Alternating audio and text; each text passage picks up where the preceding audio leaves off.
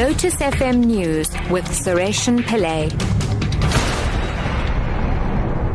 7 o'clock, good morning. Justice Minister Michael Masutha expects the Presidency to give an explanation of the Mxolisi Nxasana matter at a later stage.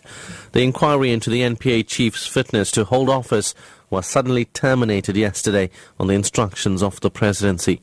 President Jacob Zuma earlier established the Commission of Inquiry after it emerged that Nxasana had not received a security clearance because of criminal charges against him.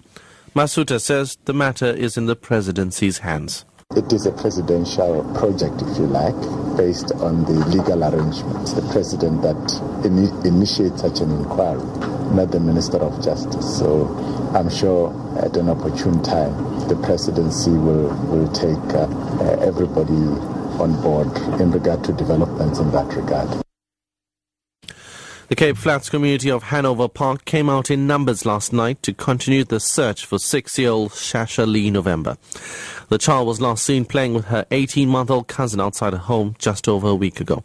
Provincial Community Safety Minister Dan Plato says a diving unit will be deployed to search the canal close to the girl's home. It's very important for us to know that she's not in the canal, but I think what we will do also is to get people with the diving suits for them to go into the water and to search the perimeter of the water as well. ANC stalwart Ruth Mompati has died at the age of 89. She worked for Mandela and Thabo attorneys in the 1950s and became a member of the ANC Women's League NEC.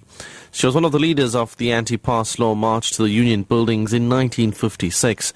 In the 1960s, Mompati became one of the first women to receive military training with Umkhonto weSizwe in then the Soviet Union. Mompati later worked for the ANC in Tanzania and Zambia. Marissa Samos has more on her later career. In the early 1990s, she was part of the ANC delegation that negotiated the peaceful transition with the apartheid government at Groote Schuur. Mompati served as a member of parliament from 1994 to 1996 before she became ambassador to Switzerland until 2000. The district around Vryburg in the northwest, where Ruth Mompati was born, is named after her.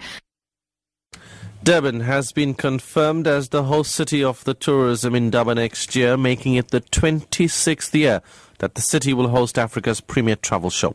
This was confirmed as Indaba 2015 wrapped up, in spite of a decline in the number of buyers at the event this year.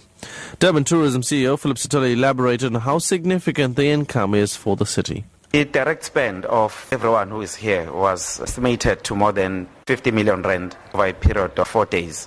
The medium to long-term impact was more than 180 million rand. Into the event, we invest more than close to 30 million. The impact is more than 180 million.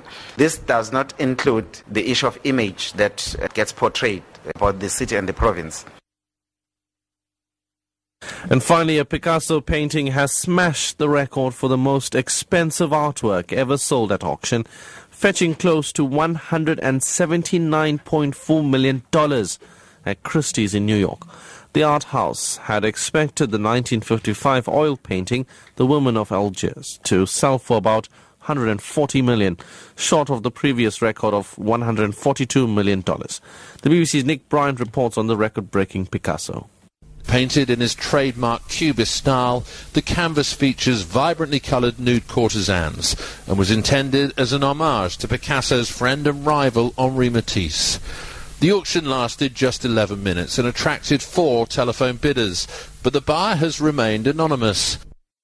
Top story at 7 o'clock. Justice Minister Michael Masutha expects the Presidency to give an explanation of the Mxolisi Nxasana matter at a later stage. I'm SARESHEN Pilllay. I'll have your headlines at 7:30.